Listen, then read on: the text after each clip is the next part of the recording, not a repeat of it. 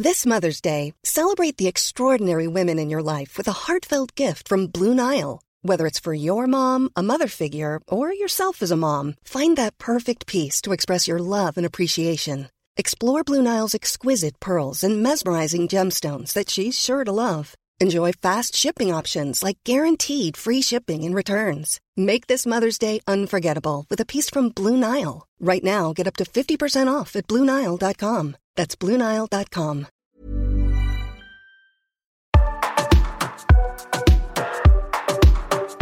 Hello and welcome to HuffPost's brand new weekly podcast, Am I Making You Uncomfortable? Presented by me, Brogan Driscoll. And me, Rachel Moss. This podcast is a frank, honest conversation about women's bodies, health and private lives. This week, we're discussing women and debt. 60% of the people who use the debt support charity StepChange are women. There are so many ways that debt can be gendered, from the fact that store cards are aimed at women, to the gender pay gap, to the fact that women are more likely to be single parents. We'll be joined by Josie Warner, Senior Research and Insight Officer at debt charity StepChange, and financial wellness coach Bola Sol. And you can join the conversation by using the hashtag AIMYU. Okay, I'll go first because I was in debt for quite a long time, for the whole of my 20s actually. I've only just paid off my debt. And for a long time, it was something that I felt ashamed about. I just hid away from it. Like I kind of had a credit card with a separate bank. So I didn't see the number.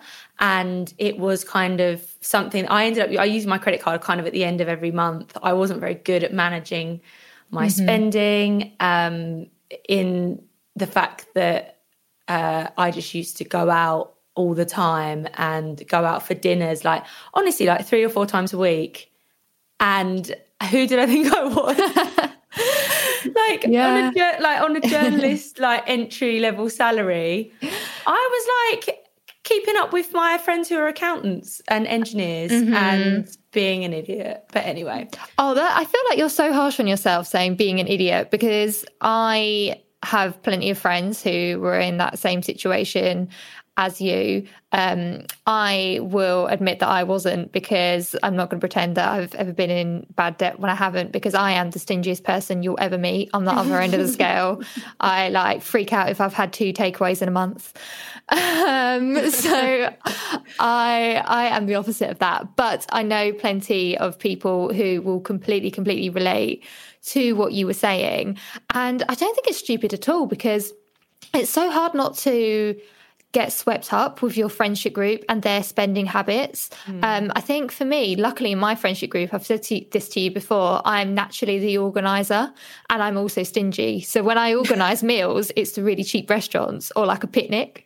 So basically, I'm responsible for helping everyone else stay out of debt.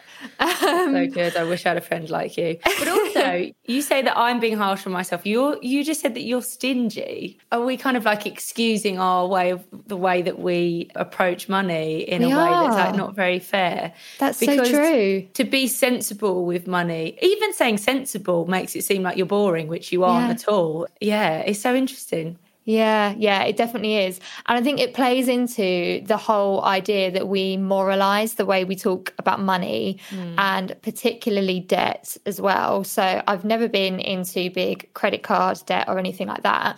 But actually, I do have massive debt in the form of a student loan and a mortgage. And those things are considered good debt, whereas credit cards are considered, and I say this with air quotes, bad debt.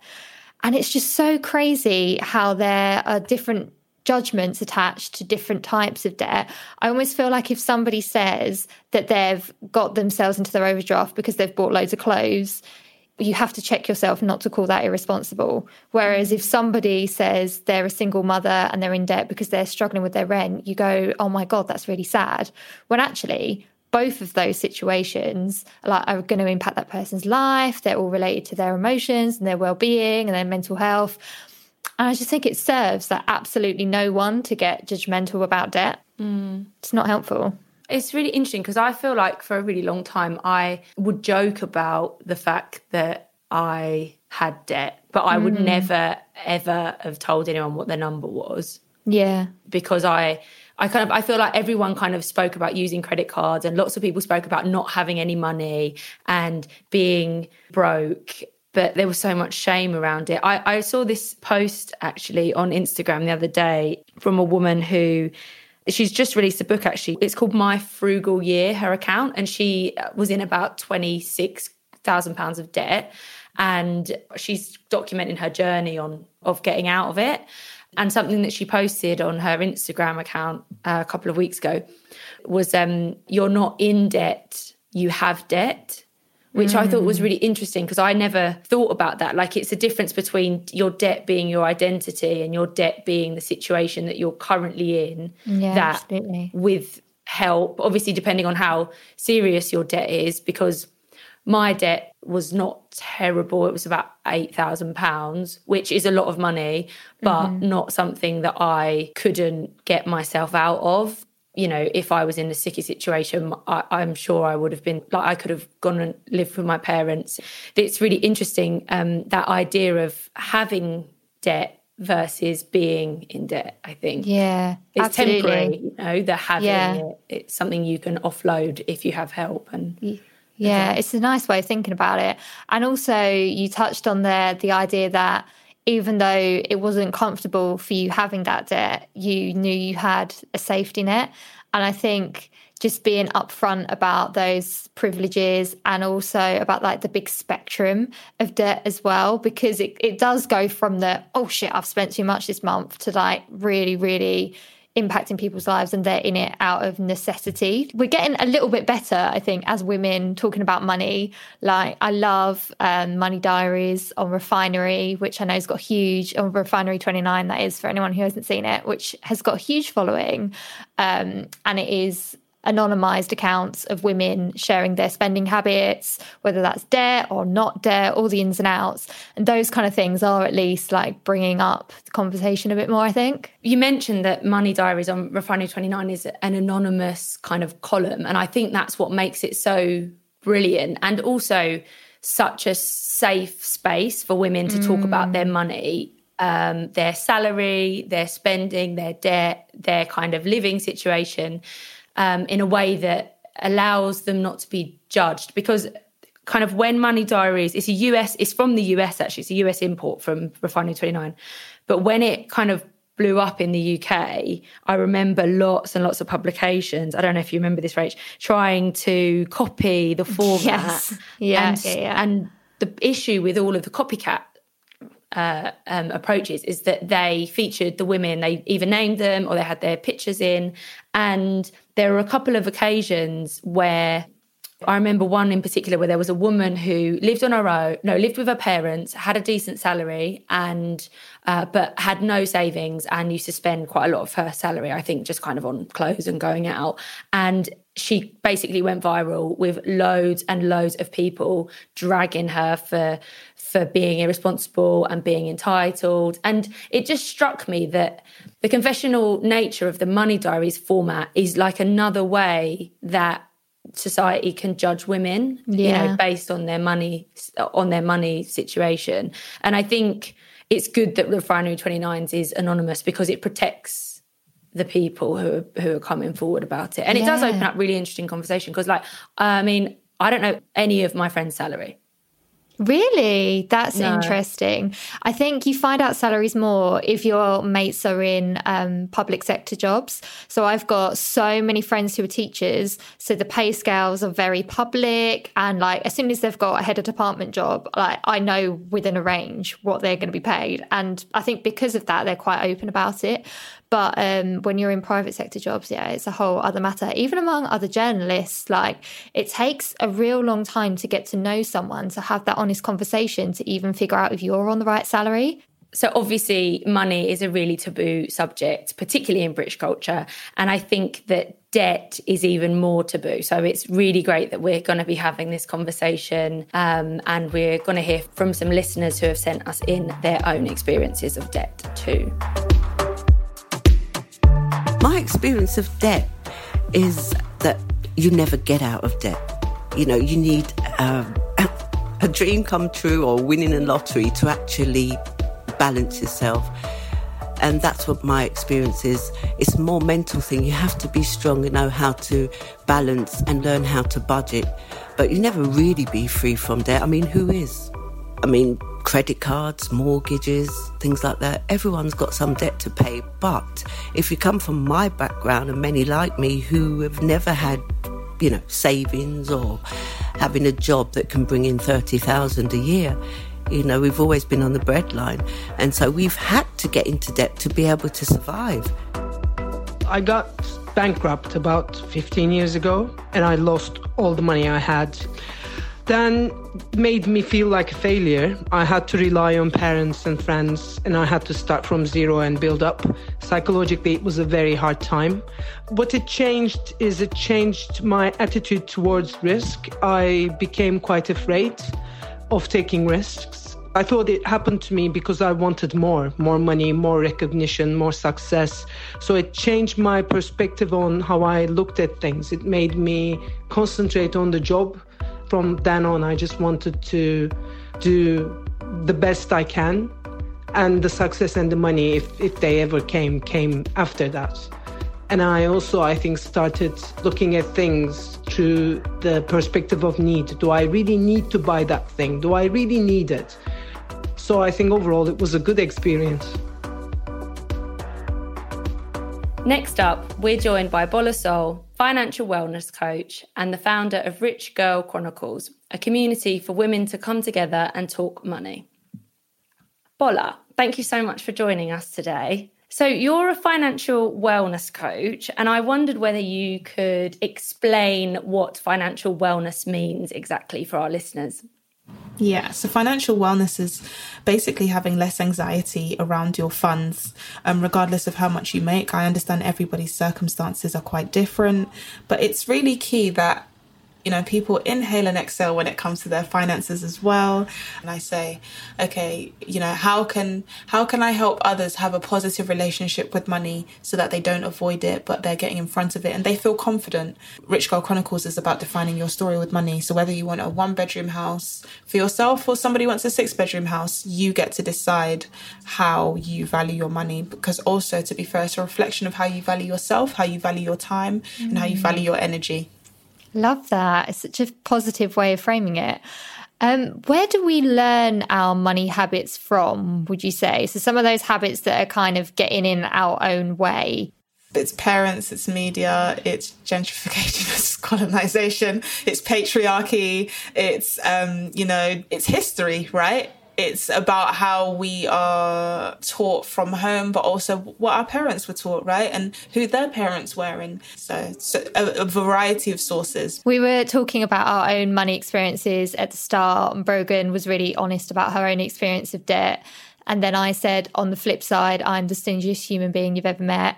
And I do think that comes from my upbringing and having a time when things were really tight financially. So my mum was very open about budgeting and all of those things. So I guess you can either lean into what you learn or you can rebel against it, can't you? Is that something you see with the women you talk to a lot? Absolutely. It's about learning and unlearning. And, I'm very honest with my journey as well. And when I say, look, I'm not in the best place financially, or I am, I guess it starts with honest conversation, right? Yeah, it's so true. And could you tell us a bit, I think this leads us really nicely into all of your work with Rich Girl Chronicles. Could you tell us kind of what it involves exactly and how it works? Yeah, so it's currently an accountability group. And every month there is only one obligation. You send me your budget before the new month begins or at the start of the new month. And I always tell them a budget is a forecast, but I need to see that you are committing to this. And then we have various discussions about everything. So recently we had a discussion that, we have, some of them are co-founders of amazing companies, right? And some are also coaches of different industries and things like that. So it's literally just a collective of women who come together and we just say, look, we are actually very powerful. Recently on Sunday, we shared multiple streams of income. I shared how I'm currently making 5 streams of income. Somebody shared how they're making 2. And, sometimes some of those income streams aren't as powerful as the others in terms of the financial value, but it was about sharing and saying, okay, how do we get started here? How did you get started? So it's literally just a community of women who are empowering each other financially. We were talking earlier about how there is quite a lot of secrecy around money. I'm really interested in kind of how you've like tipped that on its head, and what is so powerful about that conversation and connecting with others and talking about money. It is that you are not any form of slave to what society has told you you are, right? You're not a slave to money. You know, you have freedom. And this is what people don't understand. Even some of my clients, they sometimes get a bit nervous with me. And I'm like, because here's the thing, right? You have to give your budget at the beginning of the month. That is your end of the bargain. However, if you don't and you come to me and you say, look, this happened this month, I'm going through a tough time with my family, I am understanding. But the fact that even sometimes my clients don't feel they have the right to exercise that is a bit of a problem, because it means that we feel that we are prisoners of our own condition. And we don't have to be. Yeah. Super, super powerful. I love that you're empowering so many women to talk about this. Why have you picked women, other than being a woman, as your target demographic? Why do you think women need more help with this stuff? I mean, let's look at patriarchy. Let's look at gender pay gap. Let's look at feminism. Let's look at intersectional feminism. There is a myriad of reasons I've chosen it. But studying mathematics and finance at university and, you know, gagging for internships at big corporations and then going there and seeing these big buildings and then looking around and say, wow, there isn't one black woman here. Wow, there's 2 women in the room and there's 100 of us. I say, this is a problem. And then I'm like, I have to go back and tell my community, because I do not want to be the token anything. I do not want to be the token woman. I don't want to be the token black woman. I want to be the woman who had a rope that tied back or had her arm tied back and said, right, let's bring another one. Let's bring another one. Let's bring another one. And that we bond together to make a positive difference. So we are not in the room enough. And I said, let's be in the room and then let's build a table. So store cards and buy now, pay later schemes are often marketed at women, I would say. What do you think about those kind of financial products? I believe they prey on people's financial illiteracy. And I think for so long people have been preying on people's ignorance, and it is wrong. And I speak very publicly about those companies on social media. They send me private emails saying, hey, we understand you're upset. Let's tell you about how it works. And I say, how dare you? I am an educated black woman. How absolutely dare you? I know what's happening and it's not okay. You know, this is how elderly people are being tricked out of their pension, right? People are told, and, you know, cryptocurrency isn't regulated. So, you know, someone can say, hey, look, I've just put $6,000 in Bitcoin and they've told me it's going to be 60,000 in so and so years. And you just think, where was the knowledge? Who was the credible person? Where's the validity behind this? And I think now we are using what is about to be an old school form of corporate greed, and we're trying to take it into a new world order. But whatever the new world order is, I think it's basically saying everybody has to stop being greedy. Everybody has to stop being superior. It is time for equality. You just spoke about how confusing money is, like deliberately so, for so many people, and how hard it is to understand, like, you know, interest rates on some of these pay later schemes and things. Do you have any advice or resources that you could recommend to people in terms of improving confidence or literacy around money? Are there any accounts that people should follow? Are there any like resources that people should read? The Break platform by Patricia Bright. If you check out the E-Man Effect, he is a financial expert and qualified wealth manager. So he has a great platform. This is all via Instagram, by the way. And Stock Pickers Academy, they're FCA regulated though, which is fantastic. In terms of emotional spending, I take your point. It's a really interesting point that there's lots of different influences and factors at work. We wanted to ask about overspending because we're talking about debt. So we wanted to talk about the temptation to buy things and spend money. and why we do so, how it makes us feel. Of course, yeah. So I find, from myself included and my clients, that emotional spending can come as a result of many things. You know, I have thought about doing a master's in financial psychology. One of them is PMS, right? If we're keeping it frank. When Mother Nature arrives, oh my gosh, I do not want to clean. I do not want to cook. I don't want to speak to anybody. Emotional spending is having a hard day at work and then walking past one of your favorite retailers and just saying, oh my gosh, thank God for, contactless. There are levels to emotional spending, and it's very dependent on as well your upbringing, also your current circumstance. If you are currently living in a home where you're not happy with, is it that you want to, in some form or another, escape and live somewhere else? There are so many levels to emotional spending, and it's very dependent on your current circumstance. And I guess your history and all your life lessons and what has made you who you are today. You mentioned there having an emergency fund. It made me think about that whole idea of a fuck it fund, which I massively prescribe to. I don't know if you speak about that with the women you work with at all, but for anyone listening who doesn't know what the hell I'm on about, a fuck it fund is basically spare money that you have by your side if you're ever like, fuck, I need to get out of this situation. It could be a shitty house share, a shitty job, a horrible relationship, any of those things. You need a fuck it fund. But of course, if you're in debt, that is one of those things that is stopping you from getting that, right? So is that something you talk to women about, and how can you get that blanket if you don't have it? Yeah, so I would definitely say when somebody has an emergency fund, but they are, or wants an emergency fund and they're also in debt, it's about creating ratios, creating percentages where you split it just like a pie chart. I'd like to keep things very simple. And I say, even with debts, you have to look at urgent debts versus non-urgent debts, right? What comes first? And then maybe you can just build a small buffer of an emergency fund. So maybe you can put 5% of your income into an emergency fund, but make sure you're getting the best rate of interest. But then you look at your debt, for example, and then you just say, okay, well, let me put, 15% into it. So that's 10% more. But that means I pay it off faster. So I make people create debt repayment plans. I'm somewhat of a financial artist. I'm like, you draw me the picture you want to envision, and I will help you get started. And then, you finish it off. And do you have any tips for dealing with money and debt in a new relationship as well? From a wellness perspective, do you bring that up straight away? How do you bring that up? Is there anything like that you can help us with? Well, it depends on the type of relationship you want with the person. Because if it's like, I don't see a long-term future with you and I'm just having fun during quarantine, as I call them quarantine bays. I'm literally just like, look, you have no business knowing my business. But if you see a long term with them, it's important you start having these discussions and say, look, this is where I'm currently at. This is my situation.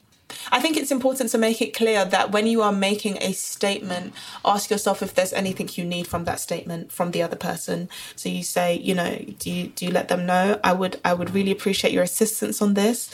And assistance doesn't have to be financial assistance. It could be professional assistance. Maybe they're fantastic with graphs or they're fantastic with Excel. But in order to include someone in your personal finances, it means that you include them in your personal life. To which extent is completely up to you. So if I'm dating someone and it's 3 months and I have a bit of debt left, I might tell you, I might not. But if I want to share my life with you, then I would like to let you know. It's such a good point. It's such a relief, I think, when people. So I was saying earlier that I've just kind of got out of credit card debt. Just. Congratulations. Thank you. Listen, it's a big deal. It's a big deal. I'm proud. Thanks. I feel like I've gone red. It's a good thing it's a podcast. My finance fairy godmother just praised me. So I was in debt for ages and I was really embarrassed to talk about it. And even I've been with my boyfriend for a couple of years, and it was a while until we both spoke about money and realised we were in the same position, and neither of us were telling each other that really we probably shouldn't have spent the money that we had. And once we opened up about it did take us a while, but once we opened up about it, we were kind of able to check not each other's spending, but maybe sometimes actually we check each other's spending, check our spending as a couple, encourage each other to pay things back. And it was just such a I felt so much lighter once we'd spoken about it, to be honest, because it was something that I was like hiding, I think. It was very freeing. I just wanted to share that. Well, no, it's because you say you're hiding it, but there's a lot of shame around it, right? Like, we joke about it, but there's so much shame. Why do you think we have so much shame about it? It's ingrained in the culture that we've been told is a culture we should accept, and that culture is now shifting and changing. We shouldn't feel ashamed about anything. We talk about sex more than we talk about money. You have to question these things. I don't get it. And I think for so long, my quest to understand personal finances has come from a place of scarcity. Why did I not have money to an extent growing up? We never went without food, praise my mum. But I think right now everybody is having a truth moment, whether or not they want to announce it themselves. So I think it's a cultural thing. It's such a shame, but this is why we're here to break the stigma, women. Bola, so we ask all of our podcast guests the same question. What makes you uncomfortable? Racism. Since the dawn of time, I have felt discriminated against. I am born and bred in Brixton, South London, and I say that very proudly. I've always called myself Bola. It is an abbreviation for my full name, Mobolaji, and sometimes I felt the need to use my English name, which is Anita. There's been microaggressions all my life. There's been macroaggressions, and I think we've been quiet for so long, or we've just some of us have accepted it in one form or another. And with the very public killing of George Floyd, and I have to shout out to someone who could have been my auntie, someone could have been my mother. Belly Majinga is a woman who a member of the public spat in her face, and I believe she was a train driver, and she passed away from COVID-19. As a black woman, I'm tired of racism. I'm tired of any ism. Thank you for sharing that. That's a really powerful thing for us to include. Thank you. Thank you so much, Bola. No worries. Thank you for having me. I hope you get some chill time this afternoon. Thank you. Yeah, definitely. Take care. Take care. Bye. Bye. Being really poor growing up meant that when I finally started to earn my own money, I was really frugal. But then I realised that spending money on myself was like self-soothing. So I went so crazily into debt and had no idea how much debt I was in until I decided that the agony of the sleepless nights wasn't worth it anymore. So I went on a course, came back home, finally opened all the envelopes, then opted into being poor for as long as it took to pay it all off. I've not been in debt since, unless you count mortgages, and I won't be getting into debt again. When I was on maternity leave and when it was time to go back to work, I realised that I couldn't afford it. Between exorbitant nursery fees and overpriced train fares, I would have taken home just over £100 a month and spent less than an hour a day with my baby. So I took £10,000 out of our savings account, took out a £20,000 loan and bought a franchise. It didn't start well and it only got worse. Not only was I not making any money, but soon after starting the business, I had to find £1,500 a month to cover my overheads. Then COVID-19 happened. I couldn't trade, I wasn't eligible for a loan, I couldn't sell it, I couldn't afford to keep it going, and I certainly couldn't afford financially or emotionally to start from scratch when it would be possible again. So I terminated the franchise agreement and closed the company. Today I find myself having lost over £40,000, 20 of which I still need to pay back over the next 4 years. Now we're joined by Josie Warner, Senior Research and Insight Officer at debt charity StepChange, which is the UK's largest provider of free debt advice. So, Josie, could you explain for those listeners who haven't heard of StepChange before what the charity does and who it's aimed at? So we work with people across the UK who are experiencing problem debt. So we provide free tailored debt advice to those people, so either over the telephone or online. And we also help people kind of find recommendations for their debt problems. So there's a range of different solutions that people can take. So yeah, we have a team of close to 1,000 advisors who provide tailored advice to people struggling with financial difficulty. The statistics around women in debt are pretty sobering. We know that it's a really prevalent problem. Over 60% of Step Change's clients are women. Why are women so disproportionately affected by debt? What are some of the key reasons why women end up in these situations? I think there are two different elements to this. So I think there are kind of environmental and economically environmental reasons. So this is things like the gender pay gap. Women are more likely to be to have caring responsibilities for family members or children. Women are more likely to be in insecure work, so that includes kind of 0 hours contracts and things like that. And that just makes the wider environment for women economically really tricky to navigate through. And then often women kind of in financial difficulty or even before financial difficulty are impacted by what we call life events. So this is things like relationship breakdown, experiencing unemployment or redundancy, or experiencing kind of a new illness or injury. If you kind of couple those two things together, it makes it really difficult for women to, just work through their financial situations, and it can make financial situations really tricky. In terms of spending, are women more susceptible to spending more, or because it feels like there are kind of these buy now, pay later schemes that are marketed at women, and a lot of kind of like various shopping things that are marketed at women? I don't think necessarily women are more likely to overspend. I actually think it's a bit of a myth that goes on there. I think with buy now, pay later, it's interesting. I've seen kind of over the last year, you see a lot of advertising for that on things like Instagram, for example. And I think it's just about making women aware of the risks that are associated with using those kinds of credit payment. But in our stats, so this is for people kind of in problem debt, we find with women they're less likely to have higher credit debt. So men are more likely to have higher debts on credit cards and other credit products. But women are more likely to be behind on household bills, so more likely to build up arrears on things like their heating, electricity, council tax, things like that. So it's an interesting point, and we speak about it quite a lot. And I think it's important for us as women and women to talk about budgeting and spending. But I think it is a bit of a myth that goes on that women kind of fall into financial difficulty because of problems with spending. I think there's, as we were kind of talking about before, I think there's a lot of other factors that come into play with women and their finances.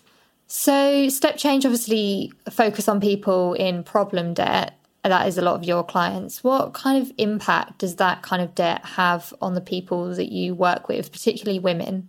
Debt has a huge effect. And I think the thing is, it extends way beyond someone's financial situation. There's a lot of research out there about the experience of debt on women, that it can really impact their mental health, for example, and really feed into many other areas of their lives. So it can cause an awful lot of stress. We have a lot of cases of women telling us about how debt just keeps them up at night because they worry so much. So debt can be a really harmful situation and experience for someone to go through. Could you, for our listeners, kind of define what you mean by problem debt and what maybe perhaps some of the different types of debt?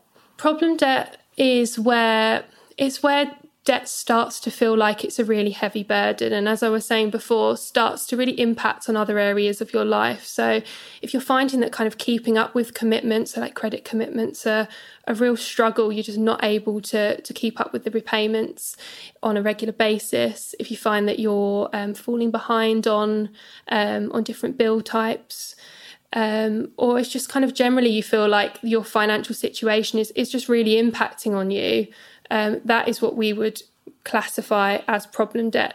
So you're a policy advisor. Right now, what are the most pressing issues that you're dealing with, and how are you trying to advise your clients? So I work in the research, policy and public affairs team. So as you can imagine, coronavirus has kind of shifted everything. Just trying to make sure that people who are at real risk of financial difficulty, and people who may have already fallen into financial difficulty are getting the support that they need, and then further down the line that support really continues. What would you like to see the government doing to help people who've been really hit financially by lockdown and by the pandemic in general? I think firstly kind of preventing people or protecting people from unaffordable repayments, for example, evictions. A lot of our clients in problem debt rent in the private rented sector, and evictions are a real worry for us further down the line. So there's an evictions ban at the moment, but we're just worried about what's going to happen after that. We're also looking to make sure that people are provided with grants and things for when they most need it. So there are people, and there's people coming through to Debt Advice, for example. Other stats are showing really alarming rates of food bank use and other things. So we just want to make sure that people have the grants and the income support that they need in order to cope financially. And then also we're looking at universal credit. That seems like the most kind of form of support that's the most forefront for politicians. There's steps that can be taken to improve universal credit. So, for example, once someone starts getting paid universal credit, money is deducted for certain things. So, for example, advance payments that happen when there's a 5-week wait between applying and then receiving payments. So we want deductions to be overhauled and to be suspended and looked at. Do you have advice for listeners? What's the kind of first steps with reaching out for advice with your charity? So if people do need support, they can contact us online. So we have an online debt advice tool. So if you don't want to talk to anyone, then you can go through that anonymously. And we also have telephone advice, which also is anonymous, but the advisor will take you through kind of the advice, and they'll go through all of your income and monthly expenditure and your debts and your arrears, and look at what solution may be best for you. So you can either contact us online or over the telephone, and we're open 6 days a week. So you mentioned that a lot of your services are anonymised, so people can get in touch digitally or over the phone, and they don't have to give their name or lots of personal details and things like that. Why have you, as a charity, decided to do that? So we were talking earlier about the shame that comes around debt and embarrassment and things like that. Is that something you encounter? So for a lot of people, it's quite difficult to talk about financial problems. So for those people, I think online debt advice is a really good option.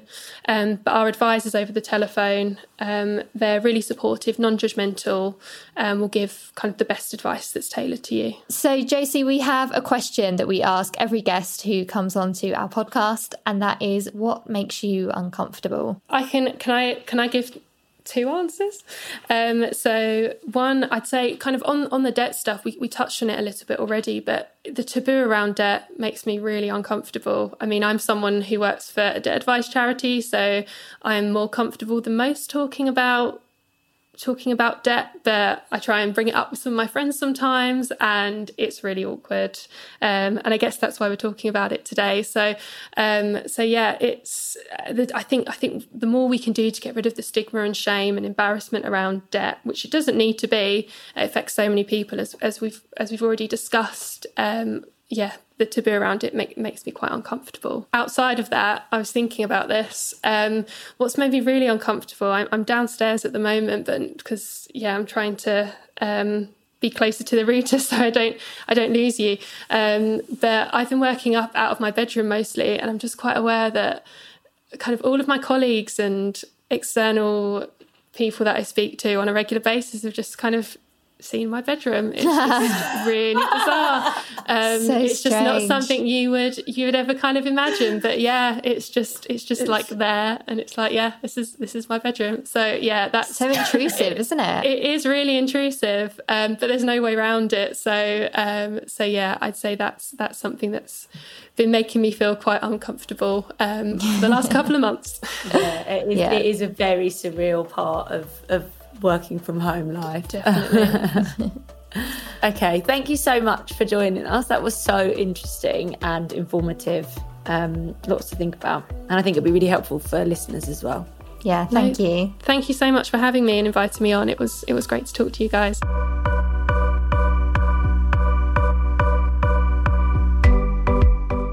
If you've listened to this episode and you're worried about debt and you need some advice or some help, there are organisations out there who will listen and will support you. You can find Step Change at stepchange.org, and their advice line is 0800 138 1111. And if you'd like some mental health support to do with money, Mind is just one of the really great charities out there that you can contact. You'll find them online at mind.org.uk, or you can ring the Mind Support Helpline on 0300 123 3393. That's it this week from Am I Making You Uncomfortable? Please subscribe to our podcast and review it. I'm Rachel Moss, and you can find me on Twitter at RachelMoss_. And I'm Brogan Driscoll, and you can find me at Brogan_Driscoll. Thank you to our producer, Crystal Genesis, our assistant producer, Rachel Porter, and our sound engineer, Nag Karindo. You've just been listening to Am I Making You Uncomfortable? #AIMYU.